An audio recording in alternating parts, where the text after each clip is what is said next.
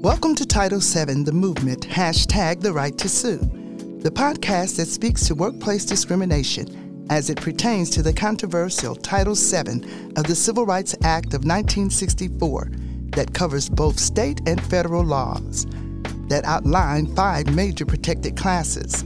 Title VII prohibits employment discrimination based on race, color, religion, sex, and national origin. I am Paige, and this is my co-host, Griffith. Hello, and welcome. Please subscribe to this podcast and make sure you listen to us on Apple Podcasts, Spotify Podcasts, or wherever you listen to your podcasts. You can reach us at rwtv2020@gmail.com. Our aim is to present employees and employers with an in-person and written personal testimonies along with case study information, citing relatable circumstances and similar situations that will empower whosoever will with the capability to execute a compelling need to have Title VII law enforced to defend their civil rights in the workplace, helping to eliminate hostilities due to discrimination that result in racism. Our mission is to make impact now in real time. Under Title VII, an employer may not discriminate with regard to privilege of employment. The classes individuals stated are considered protected under Title VII because of the history of unequal treatment. It's the professed mission of the EEOC's Office of General Counsel, the OGC, to conduct litigation on behalf of the Commission to obtain relief for victims of employment discrimination and ensure compliance with the statutes that the EEOC is charged with enforcing. The Commission's vocation is to function as a national law firm, working collaboratively to maximize its impact on employment discrimination by resolving lawsuits brought on behalf of groups of individuals or even one person, I myself having been such a person. With that being said, for many people, discrimination is an everyday reality. We are talking about institutional discrimination, which involves discriminatory practices, laws, and procedures within certain companies and social institutions. We are talking about permissible practices and procedures that cause discriminatory consequences. The topic is and will always be workplace discrimination. And with that being said, now hear this. In our own backyard, Clayton, Missouri, the chief of St. Louis County Police Force, Mary Barton, announced her retirement Friday after accepting a $290,000 payout from the county. The payment was part of a settlement agreement reached between Barton and the County Board of Police Commissioners after Barton last week filed a complaint with the U.S. Equal Employment Opportunity Commission, alleging she was the victim of discrimination. The terms of the agreement that are released by the county did not explain the claims of discrimination, and Barton was not available to elaborate. The EEOC complaint will be dismissed as part of the settlement. The settlement said commissioners had notified Barton in January and again last month about concerns over her performance. She disputed the criticism both times, according to the settlement. Barton will receive $190,000 under the terms of the agreement, with another $100,000 going to her attorney. She came quickly under fire. Barton was appointed in April 2020 and promised to focus on weighing needs and wants in the department's tight budget, work with a newly formed diversity and inclusion unit to prevent discrimination in the department, and to prioritize community relationships. But she quickly came under fire for comments about how claims of systemic racism in the department were overly broad and probably not accurate.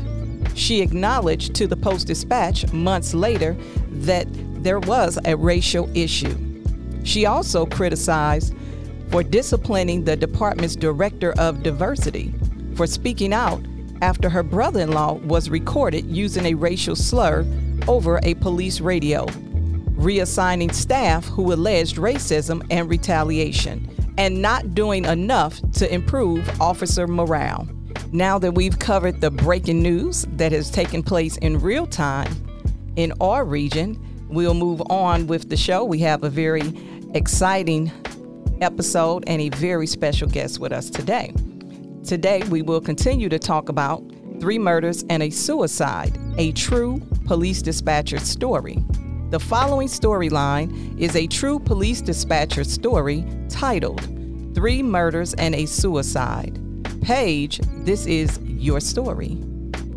And you say it is your pursuit, your quest to have it experienced by being seen and heard as a TV movie, a cinema movie, etc., with the hope that those who see it will be able to see and accept their individual responsibility as it pertains to the subject matter, that acts such as those that led to 3 murders and a suicide will not be repeated. Yes, we're discussing workplace discrimination, and I will be giving a personal first-hand experience account of racial discrimination in the workplace. We have here with us today, however, award-winning executive producer and director, Tim Frankbein. Tim is a multi-award-winning writer, director, and producer with Emmys, Sundance Awards, and NAACP Image Awards to his credits. He has developed over 25 television shows that have produced hundreds of episodes and has personally directed over 100 projects. His passion for civil rights brought him onto 3 Murders and a Suicide as executive producer and director. He has delved into this story, and we are bringing documentary film life to the story. Tim? Thanks for having me, you guys. I really appreciate it. It's an honor to be here with you, and civil rights is definitely a passion of mine. I just got done with another project, as you know, called The Final 19. It's won multiple awards already for audience awards, and it details a Vietnam POW, one of the final 19 POWs to come home from Vietnam in captivity, and tells his story. And the projects that have been coming to me as of recent, along with 3 Murders and a Suicide, there's been a number of others. And what really got me thinking about what my role is to play in this. And I think it's understanding captivity. Understanding and workplace discrimination is captivity. You are held enslaved in many times, and you are held back from doing and fulfilling your dream and your personal destiny because of the fact of other people have chosen to put you in certain places and do certain things to you. And many times these corporations, and I think it's the permission that you talk about, is there are so many different hidden agendas to keep a person down, held captive, and not allowed to move forward. So for what I hope to bring to this is a deeper exploration into the captivity of all the characters that are in the film and how each one, in their own way, was held captive, and that captivity pushed people to the edge. Yes, we know that happens far too often. In giving film life, in this particular case of workplace discrimination, we see how offensive conduct directed at Paige caused a hostile work environment that permeated the work environment and workplace with hostility such that it became severe and pervasive. In addition, in some of the documentation, Paige, you said that you personally or subjectively found it offensive, and with just cause, you reported it. A hostile work environment claim is a continuing violation. Case law study says it must be objectively offensive so that a reasonable plaintiff would find it offensive. A series of demeaning acts directed at African Americans can be inferred to be based on race. There are several questions that you can ask yourself to help determine whether you've been or if you are currently being discriminated against, and whether you will be able to prove that discrimination occurred. Paige, I read in some of your documentation that it is your regard for the pursuit of life with liberty, peace, and justice for all, and your hope that he who has an ear will hear once again what racism is doing to all people. Yes, sadly, I look back over my life and I see countless altercations in my life alone. Racism has personally given me the opportunity to see firsthand both the killing of the spirit that it perpetuates in most instances, and in some instances, physical death. In the case of 3 murders and a suicide, a police sergeant committed suicide and murdered his wife and 2 children. Allegedly, the coroner's report was leaked. It was said that he drugged them at dinner on that fatal evening. All 3 were found shot in the head in their beds. He also shot himself.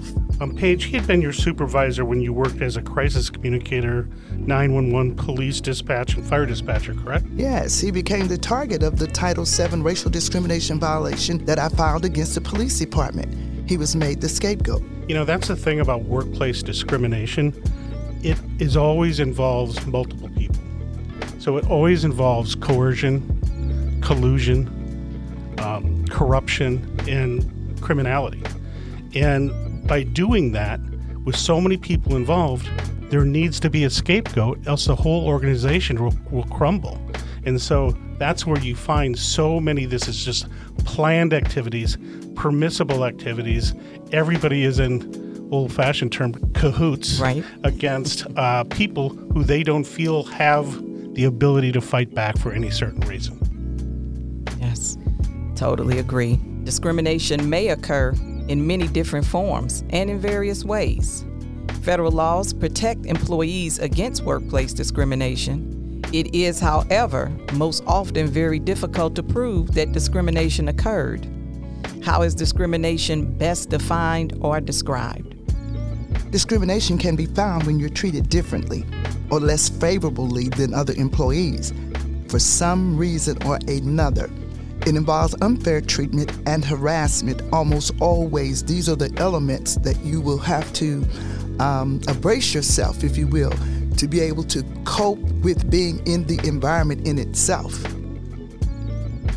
So let's talk about the evidence. What were the charges that you presented to prove your employer intentionally discriminated against you? Well, number one, on the charge sheet, as it pertained to the charge of discrimination. Now, this is a legal document that was actually filed, and these are the actual charges. I said that I was not trained properly for the police dispatcher position and was informed of my termination from that position. I had been employed by the police department since early spring of that year. Number 2, I wrote that the head of the service bureau told me that I was being terminated because I had not progressed or grasped the functions of the position as quickly as they had wanted me to. And some of the officers on the street, as well as some employees in the radio room, had complained. Number 3, I believed that I had been discriminated against because of my race. My trainer had told the captain head of the service bureau before I came that she did not want to train me because she didn't have the patience. She also had a bias against blacks, which was very frightening in that she had been robbed, she and her boyfriend, at gunpoint by a young black male. And so the person that was training me was not available as well to train me a great part of the probationary period, which created a hindrance in my learning the dispatcher position and processing. There was no training schedule outlined, followed, and many days my trainer did not open any lines of communication outside of the normal work practices and would snap at me if I asked a question. And so I received no warning that I was going to be terminated, and I had already received a 30-day evaluation which said that I was a fair employee at that point. Now, in reference to evidence, charges or the direct evidence. The direct evidence is the best way to show that you've experienced discrimination.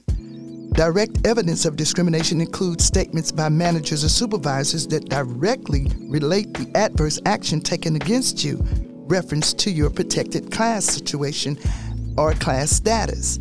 For example, if your employer tells you that you're being let go because you are near retirement age and the company wants to go with the younger image, you have direct evidence that your protected class status was the cause of your termination. The evidence can be in the form of verbal comments or statements written in letters, memos, or notes.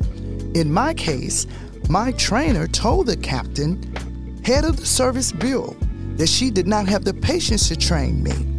The additional commentary in her words were, she was not going to train A, using the N-word to do anything. There was a bias there as well, brought on by the fact that she and her boyfriend had been robbed at gunpoint. Not only were they robbed at gunpoint, but they were robbed by an African American. There's also circumstantial evidence or indirect evidence. Circumstantial evidence can include anything other than direct statements from your employer that allow for the assumption of discrimination.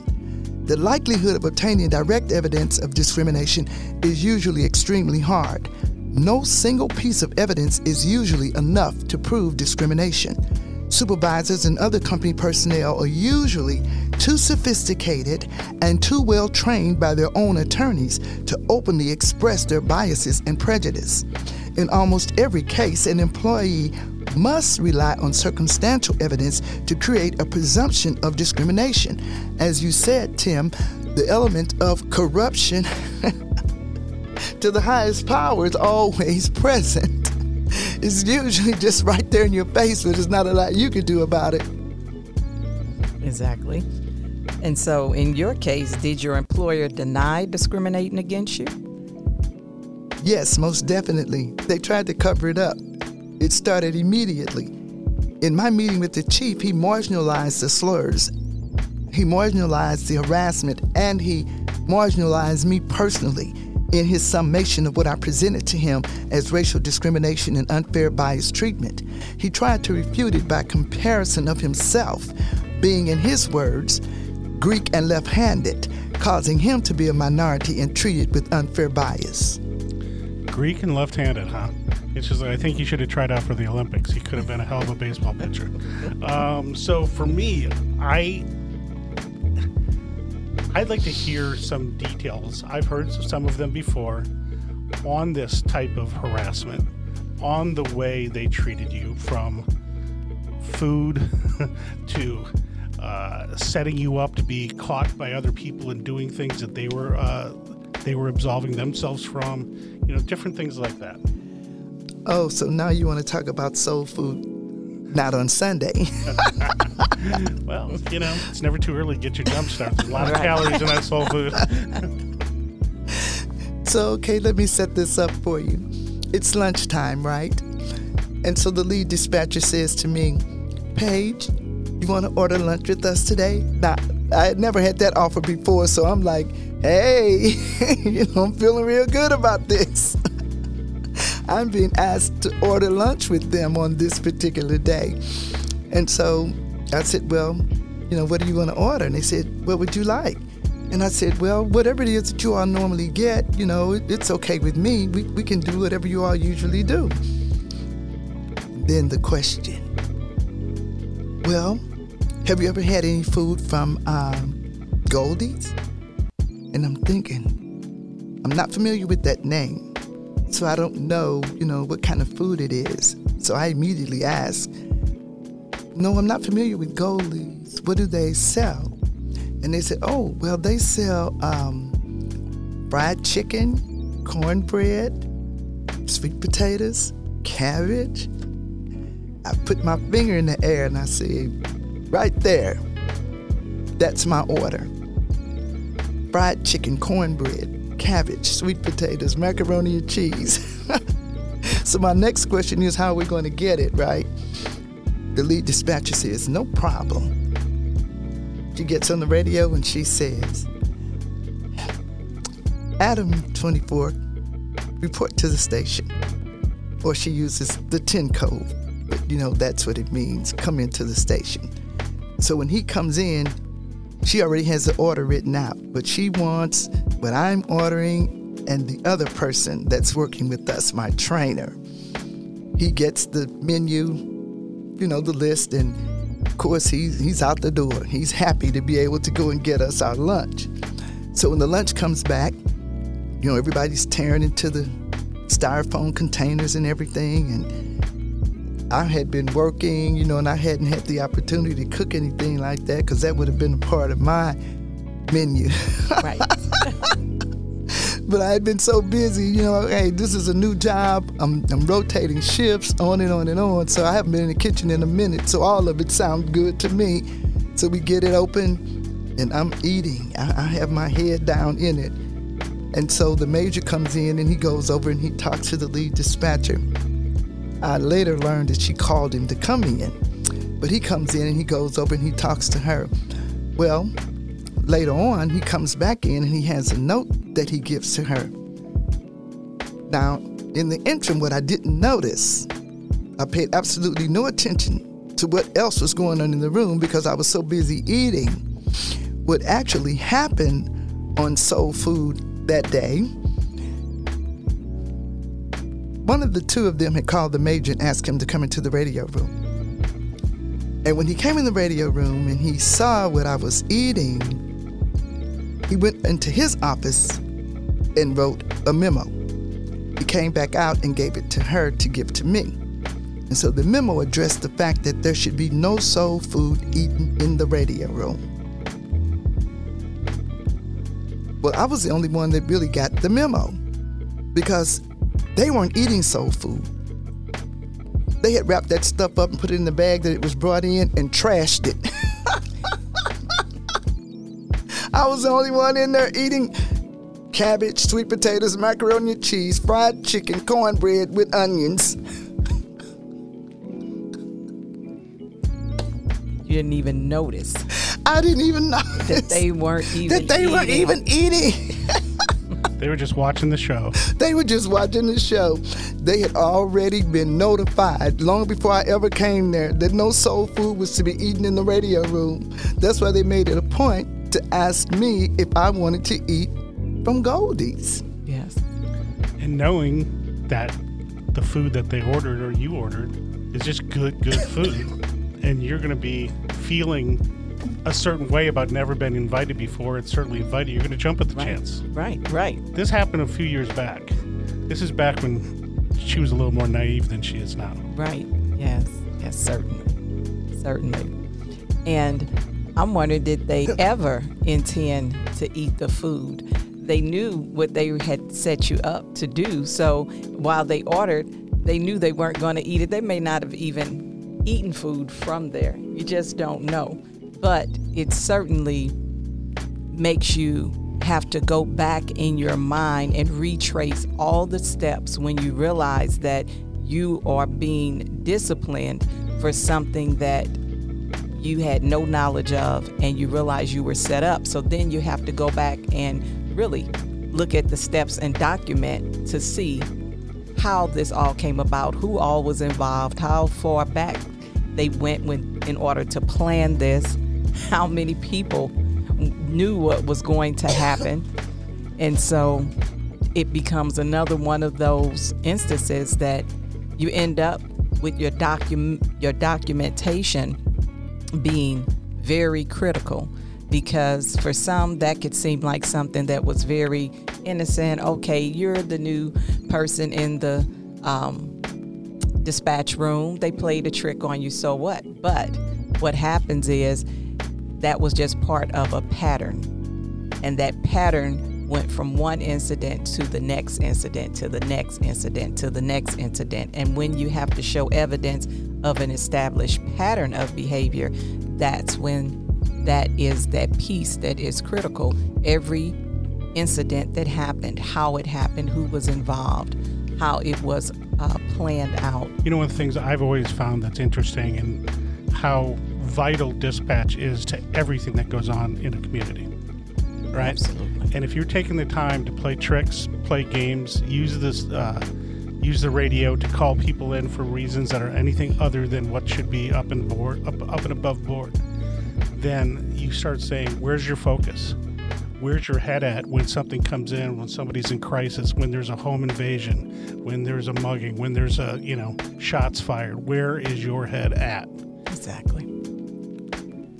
So many times in that room, so many different things were said and done, and so many jokes were played on me, and so many jokes were projected toward. So many questions were asked, and so many games were played.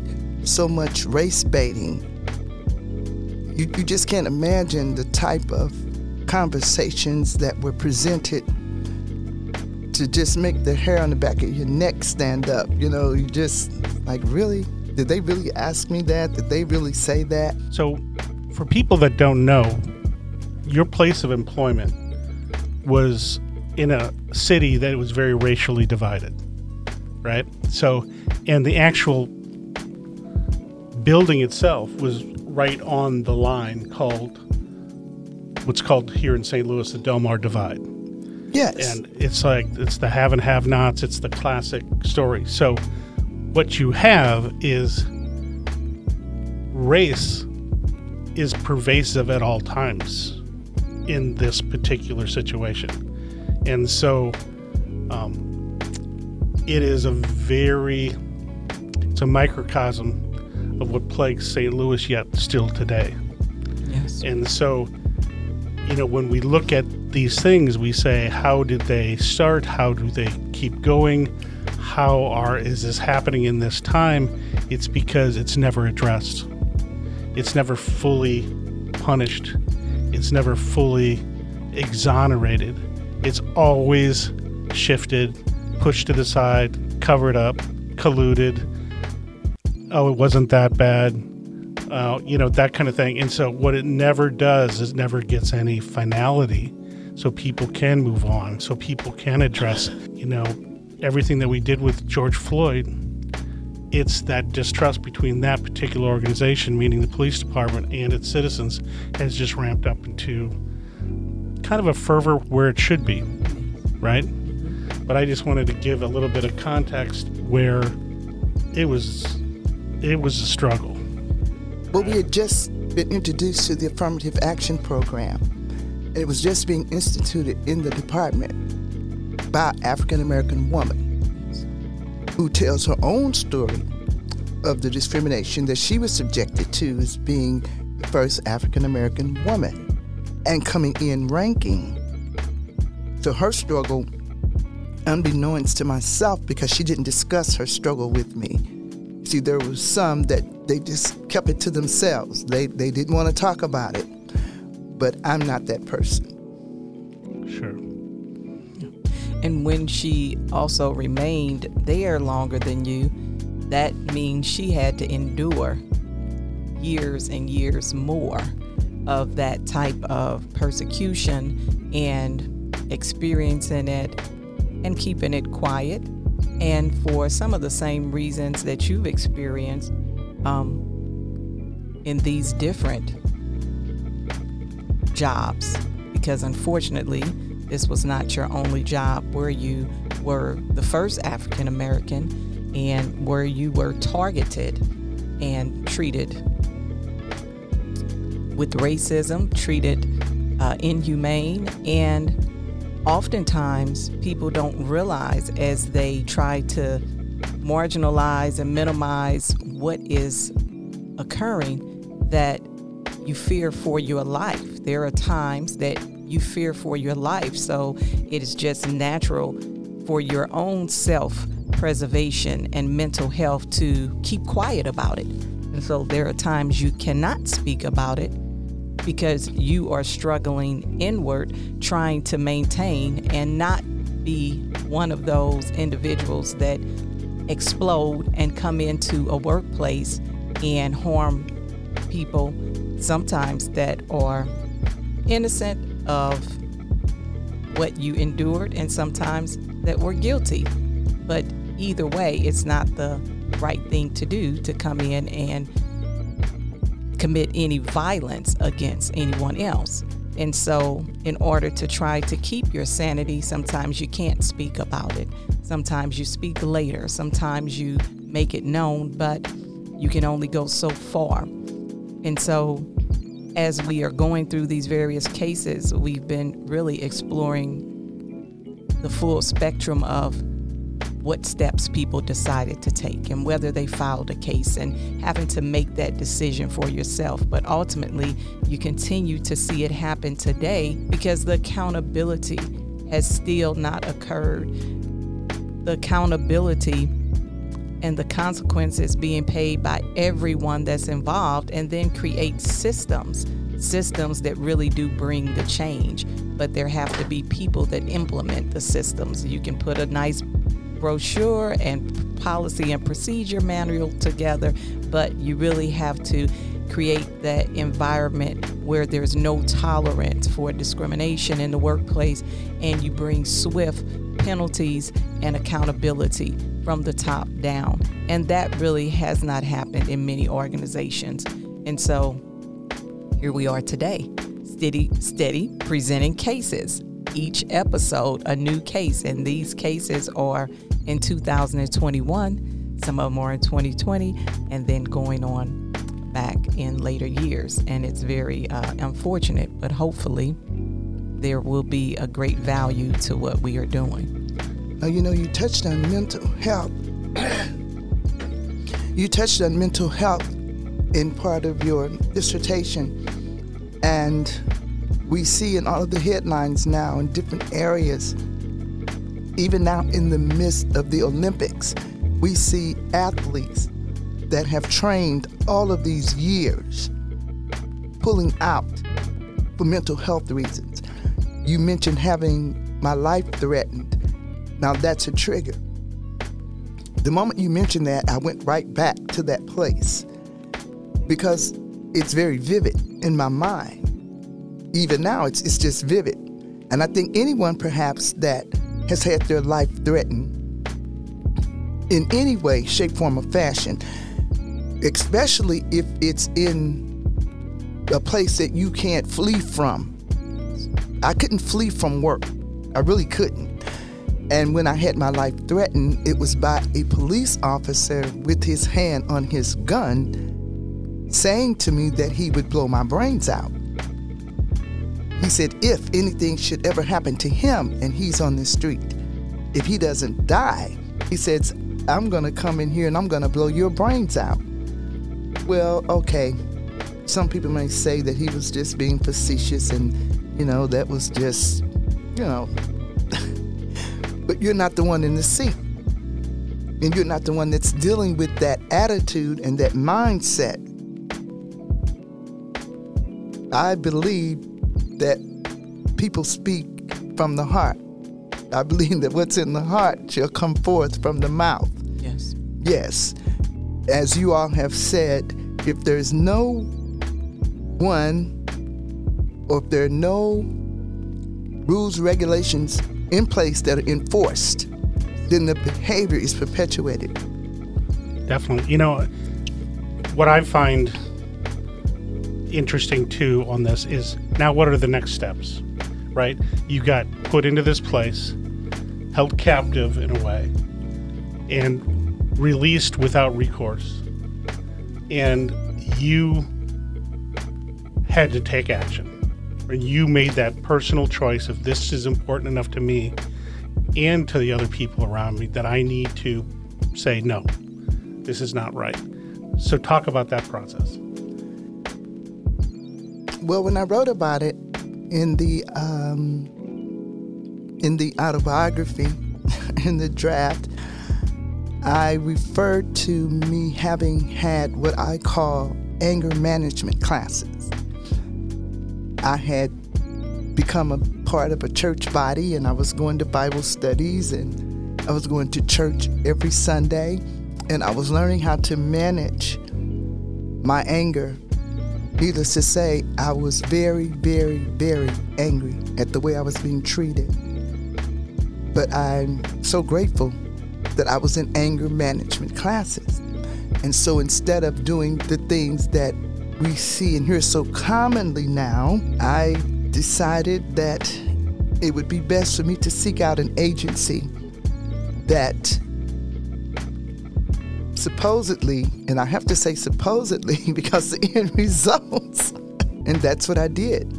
I went to the EOC and met with one of the officials, and I gave them my story. And even before then, I had decided, I think that this is something that I need to take to the Post-Dispatch. I need to take this to Channel 2, Channel 4, Channel 5. And so I did that. But mind you, as you spoke, Tim, in reference to that area, that particular time, for an African American to present something as such and for it to be found newsworthy, it was not. It was not going to happen. It was not going to happen. And ultimately, I filed those charges with the EEOC. I did have a hearing. There was a mediation hearing. And at the mediation hearing, the first round of questioning, they denied every charge that I brought against them. When they were questioned the second time, having it brought to their attention that I had provided the documentation to prove the charges, they were asked why did they lie. They literally stated that their lawyer had advised them to just deny everything. Well, when I heard that, I thought, gotcha. But not so, not so. Once again, it all depends on the individuals that are put in positions to make the decision. Now, hearing that, you had your I gotcha moment. You just knew everything has changed. I had it. I have it. All cornbread and cabbage. Hey, put the cuffs on them. We don't need to go any further. I got some in my back pocket. Listen, what's going to happen now? But once again, that didn't result in justice. It doesn't always result in justice.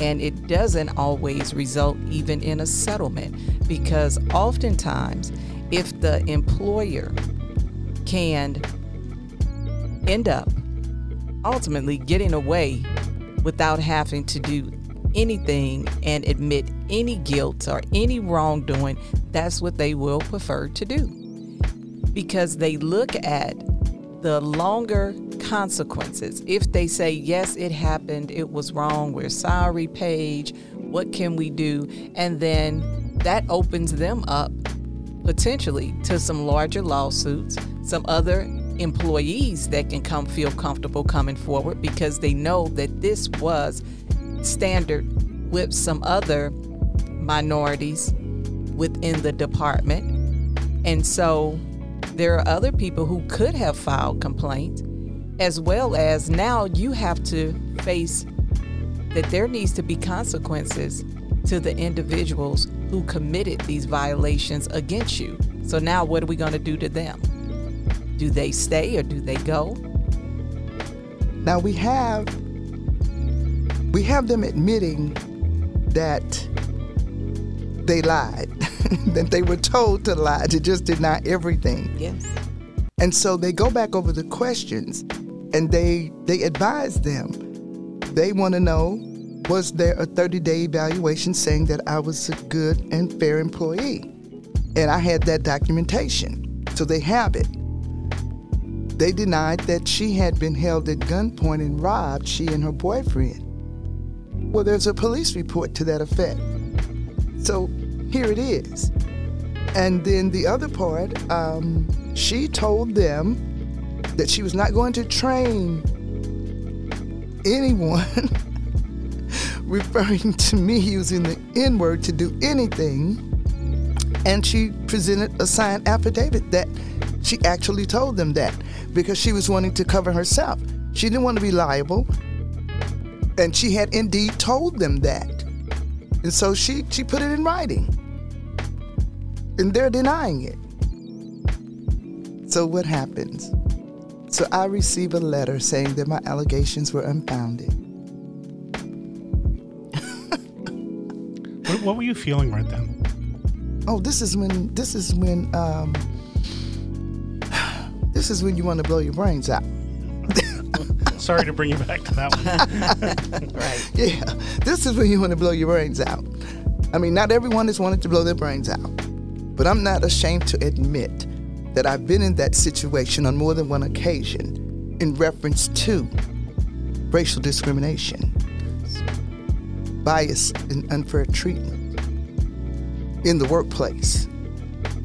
I've suffered it more in the workplace than any other place in my life, because at other times you suffer it in passing because you're not always treated well everywhere you go. And so you just, you're only going to be in the presence of those people X amount of minutes and you can be on your way.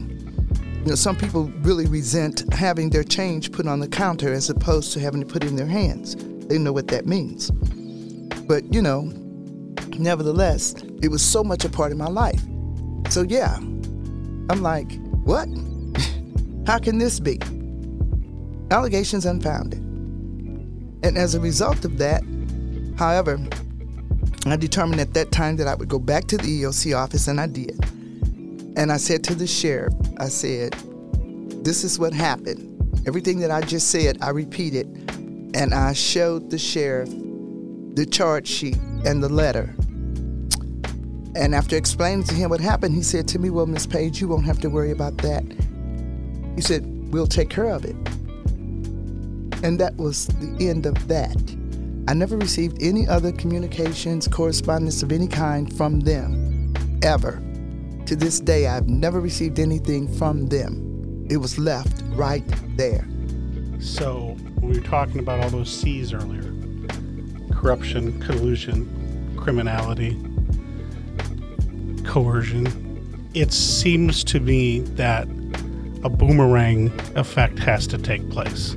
Or it's like a molecule bouncing around when the heat starts rising, the kinetic energy is moving around. There is some place that bad behavior has to land. Because I should have received at that point the right to sue. Correct. Instead of allegations unfounded, I should have received the right to sue. I never received anything else. Can you tell about you educated me when we first met about what the right to sue means to someone that was in your position. Can you explain that? Well, I'm a stickler for the letter, but that letter would entitle you to go into a court of law. That letter is what most any attorney will ask you for.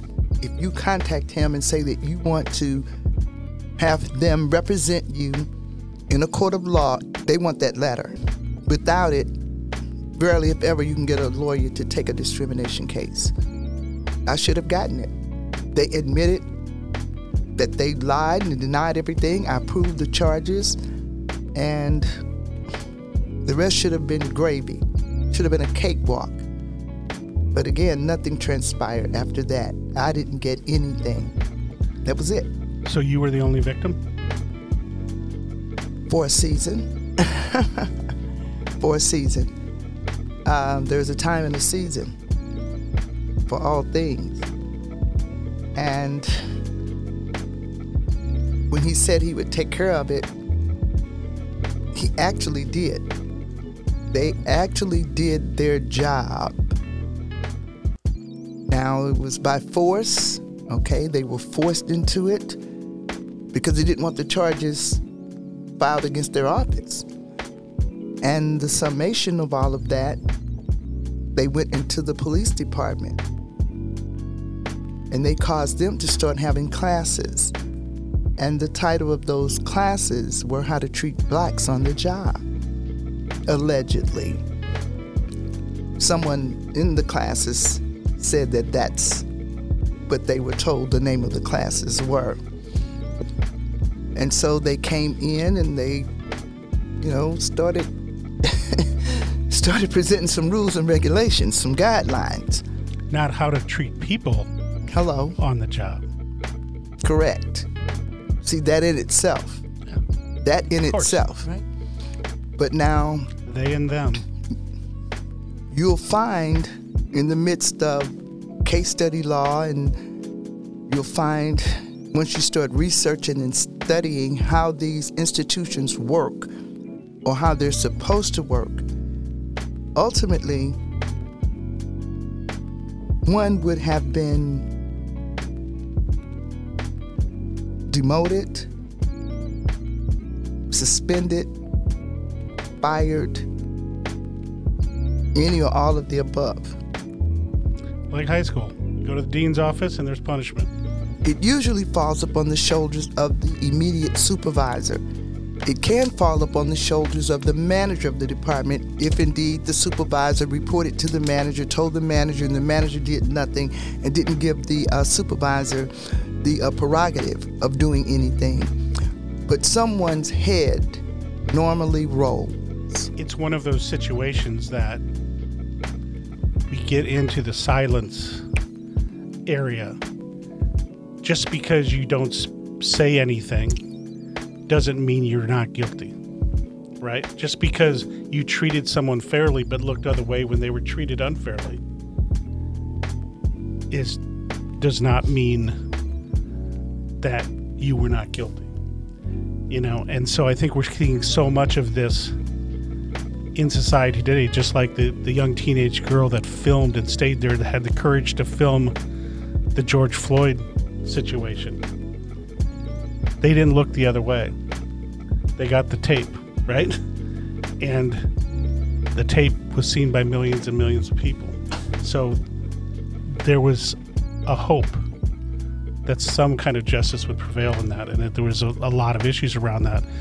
But in your situation, it was a Band-Aid that they were putting on a systemic problem. And it was a group of accomplices. And there's a law for an accomplice. If you accompany someone committing a crime, you can't just sit out with the car running when they come out, jump in the car, and you drive off and be innocent. And so often this is what happens. The people in the department become accomplices to this unfair and biased treatment. They know that it's going on, and they seem to think that it's funny sometimes, or that, it'll take care of itself. I've heard only the strong survive. Well, people have come back after having been shot 3, 4, 5 times. Some people survived that. But did they really need to be shot? So when that officer, that sheriff came back in, and obviously classes started, that had to, excuse my language, pee off those people to no end that were above, that they had to tolerate it. And then the affirmative action with our friend Miss Jackson coming in, and her being an officer on the street, a beat officer, and coming in and having some type of authority. She's African American. She's a woman. So in that, as it pertains to your case, there's going to be an amount of feeling something is put in their face. They always had control. They feel a little bit as they're losing control. They're losing, it's grasping, and there's usually people who know where all the bodies are buried. You got it. Right? Yes. And you're gone, but you set off a firestorm. And you didn't even really know it, correct? Had no idea. And when did you realize that things happened that were this boomerang effect, this ping pong of bad behavior, of bad actors that happened and resulted in something? Well, let's go back a little bit, because I determined that I'm not going to go quietly, okay? And so that's what caused me to go and file the charges. So now we're in the blowing the whistle stage. Got it. Yes. Now I'm the whistleblower, okay? Because the white shirts caved in, and they supported her in her attitude and her disposition. They stood with her. So now, in my absence, okay, I've become more of a threat to the entire department than I ever was in their presence. Now I am a threat. I'm living with it. And again, I didn't get the notice. I didn't get the memo. But I'm at home and I see on the TV that a police officer has killed himself, his wife, his son, and his daughter. Now, anything dealing with law enforcement, my antennas are up. And so I just stopped in my tracks to see what department and where did this happen and why did it happen? How could it happen? And I mean, the shock of my life. It's the department that I worked in. It's my supervisor. It's him, it's his wife, it's his son, it's his daughter. The department that I worked in. The shock and the disbelief. Because I don't have a clue. Because I've been gone. But what's been happening is the work that goes into those type of cases. The time frames. You've been there, you've done that work. So can you speak to us a little bit about the time frame? Well, and it truly depends on the time frames as you meet the requirements of the statutes. But outside of that, it depends on the entity, the company. After they agree to do certain things to bring about the change, which is what you have going on, that can continue to go on for as long as the employer chooses. When they start having those classes, how many people they have in the classes, what other policies they put in place, those are the type of things that started happening after you left. Once they give the EEOC some satisfaction by saying, we're going to implement some policies, we're going to implement some training, and we have made some changes in the table of organization. If they moved what was your supervisor, if he became the scapegoat, and then the EEOC has been satisfied. So then things within the workplace are evolving. People are rebelling against having to sit through training. People are being demoted. It just seems like one person that was demoted, but how that affects that person, how others deal with him, what he's dealing with silently, not telling anyone, those things can go on for years. You know, when I look back, it was at least a year and a half, almost 2 years, getting to that place. Yes. And that's, again, why it was so shocking, because you have to keep in mind, I never received any other correspondence, no communication of any kind in reference to what was going on. Right. I never received anything. When I saw the news, I didn't relate it to the situation because it had been such, so much downtime. I learned that he indeed had been demoted. Along with being demoted, I say demoted because he was taken out of that position and put back on the street. And so he had not been on the street in over 10 years. He had been with the department 30 years or more. But now he's back on the street and he's rotating shifts. Can you imagine? Can you imagine? And he's dangerous to himself and to the other officers that he's working with because he's in a bad place. And its citizens. Without a doubt. Without a doubt. So the mix is not good. You've got all this, this mixture, bad acts, bad decisions, bad taste. The white shirts on down, you have a conglomerate of issues that stemmed from the filing of those charges. And all that stuff has been covered up. I ran into an officer and he said to me, you should be doing okay with that case that you filed. And I was looking, I was like, what do you mean? He said, well, I know they paid you. And I was like, no, they didn't pay me.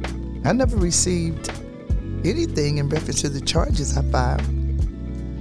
And so then I began to suspect that maybe they had told some of the people in the department that they paid me, that there was a payout, but that wasn't so. And the more I began to, you can hear by word of mouth, people do talk, okay? Yes. If you keep your ears open, you'll hear some things. And so I began to hear some things. And I began to put some things together. And I saw the picture. I saw the picture. It was all about those charges. Now, there are newspaper clippings. I don't know if allegedly would be the word that we would need to use in this instance, but the newspaper clippings say that he was despondent because of him having been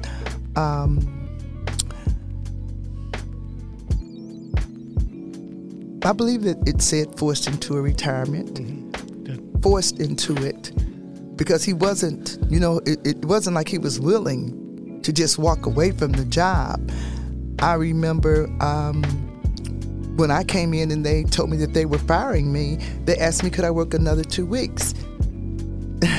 Yeah, because they had a dispatcher that wanted to go on vacation. And so they needed someone in that room in order for them to have their vacation. And so the answer to that was yes, of course, not a problem. But you couldn't do that job, right? Because I wound up working for a radio system that dispatched for 16 departments out of one location, okay? So I actually wound up dispatching for 16 departments. And sometimes some of those days on the weekend, especially Sunday mornings and early Saturday mornings, I dispatched for them by myself. How about that? There you go. Well, I want to bring up one, I think many times you maybe brought it up that you have to see an event and look back and you uncover things that have happened, and that's what you were talking about. It's the date that the officer killed himself. The date that he killed himself was 30 years to the day that he had been with the police force. So that didn't happen without meaning behind it. And so what's such a huge thing if you're in a job with a pension? Well, he's forced into a retirement. Before 30 years. And broken down his salary. I'm sorry. Go exactly. ahead. Yeah. You're saying it. He was forced into a retirement that caused him to retire with a third of his pension. He had 2 children that were in a high school. So you have 2 children that you plan, I'm sure, to send to college without the struggle. Maybe, yes. Maybe you thought you were going to get a vacation home in Florida. Maybe you thought you had people that were loyal to you. Maybe you thought that people had your back and respected you. Maybe you thought you were part of a bigger group. Maybe you thought the oath you took to be an officer meant something. All that's taken away. And when you get demoted, the honor within that system itself, that was like a disgrace. Unfairly. And that right there is just crushing. Well, let me add to that. He was innocent, okay? Exactly. He was innocent. He dealt with me very fairly, okay? And I believe that it's part of my responsibility to make that known, that he was innocent. Of course, his wife was innocent. Of course, his son was innocent. His daughter was innocent. These are innocent people. Yes. He never did anything to me that I could record to say that he was racist toward me, biased in any way. He had given me a good evaluation. Mind you, I had never missed a day, had never been late, okay? And when you think about those elements, the fact that you have an innocent person here that's been made the scapegoat, the real fall guy, a better term, he was a fall guy. Well, don't we, how many television programs, how many news programs start with, how could he possibly done this? Right? Yes. I mean, this is the case. It's like that's what we've unraveled, and that's what you've unraveled, is the idea of the pressure points that are put on. And it all starts with someone getting treated unfairly, racially abused and harassed. And in a workplace, there's a lot of people involved in that harassment. A couple of days after I left, after I worked those 2 weeks, he had a heart attack. They put him in an ambulance. He wanted to go to DePaul Hospital because it was near where he lived. They had to turn the ambulance around and take him to St. Mary's. They said he would have never made it to DePaul. So he's off on medical leave in regards to that. But when he comes back, you put him on the street. You put him on the street. Doesn't that normally happen in reverse? Thank you. That's you what one would think. on a desk if you had a heart attack and you were on the street working. When you return to light duty. I think it's also time to reiterate, if you will, the intensity of a street officer, a beat officer in this particular community at this time. Anything below Midland was referred to as the zoo. East of Midland, that area, the officers called the zoo. And this is where you are in foot pursuits. Yeah. Domestic violence. Any number of hand-to-hand combat crimes. Ultimately, you can literally expect that you may have to have hand-to-hand combat or shoot someone in this particular area. And so he's rotating shifts, and he has to work that area as well. And he was called to that area on a domestic violence call. And in reference to that domestic violence call, he beat the officers there that were assigned to it, because as a sergeant supervisor, he would have been there to assist them and make sure that, they handled the call properly. But instead, he beat them there. And he actually went on that call, went into the building and confronted the individual that had the shotgun. Without any backup. No backup. No backup. When the backup arrived, he was coming out of the building.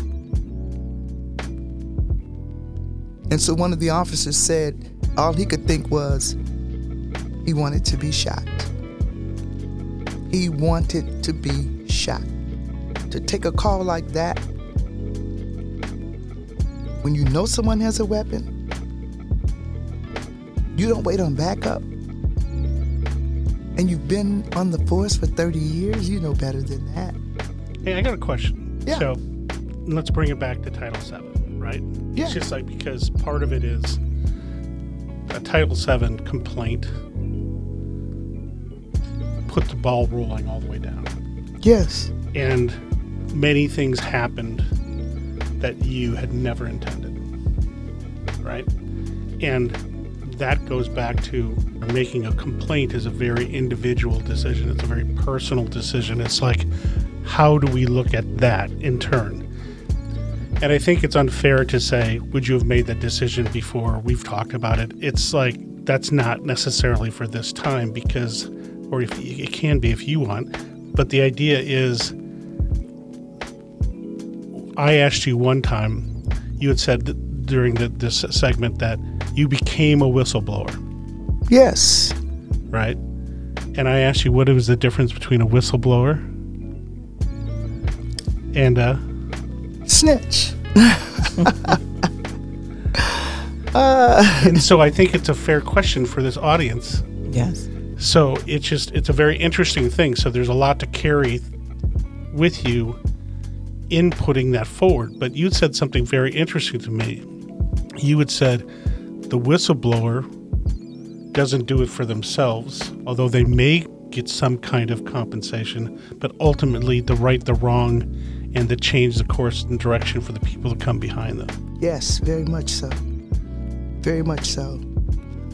I felt it my responsibility to stand up and say this is wrong in any organization that aligns itself with racism, racial discrimination on any level of any sort is wrong. I would be very interested to see what your listeners feel about this case, what their comments are, how they relate to their own workplace situations, because there's a lot here today. And we know as we're making a film about it, there's many twists and turns, and so I'm sure there's a lot of questions. Our takeaways this episode is that 1/3 of American employees have reported being bullied at work sometime in their careers. And according to the Insurance Journal, companies paid out more than $356 million in harassment lawsuit settlements. A hostile work environment can be devastating for both the employee and the employer. Bullied workers report higher levels of stress, health issues, and problems at home, while employers experience higher turnovers, litigation costs, and loss of productivity. Even if your company has anti-harassment policies in place, if you feel you are experiencing a hostile work environment, you need to follow a few guidelines to protect your career and your health. Employment discrimination statutes do not expressly prohibit hostile work environment discrimination. Most prohibit discrimination in the terms or conditions of employment based on membership in a protected class. The statutes were designed to prohibit discrimination in hiring, promotion wages, and other terms and conditions of employment. The general outlines of hostile work environment law have been shaped by decisions in federal courts construing federal employment discrimination statutes, principally Title VII. Your first action against a hostile environment should be to take up the issue with your employer. You will be expected to do it this way before filing a formal complaint, unless there's a very good reason not to. If that doesn't work, you have 180 days after the last incident to file a discrimination complaint with the EEOC. If the problem is not resolved within 6 months, one way or the other, you should discuss possibilities with the lawyer of filing a civil lawsuit. That concludes this episode. Once again, we'd like to thank you for listening. We'd like to ask that you please remember to subscribe to our podcast and share. You may listen to our podcast wherever you listen to your podcasts. Reach out, as we've been talking about. Contact us by email. Our email address, once again, is rwtv2020@gmail.com.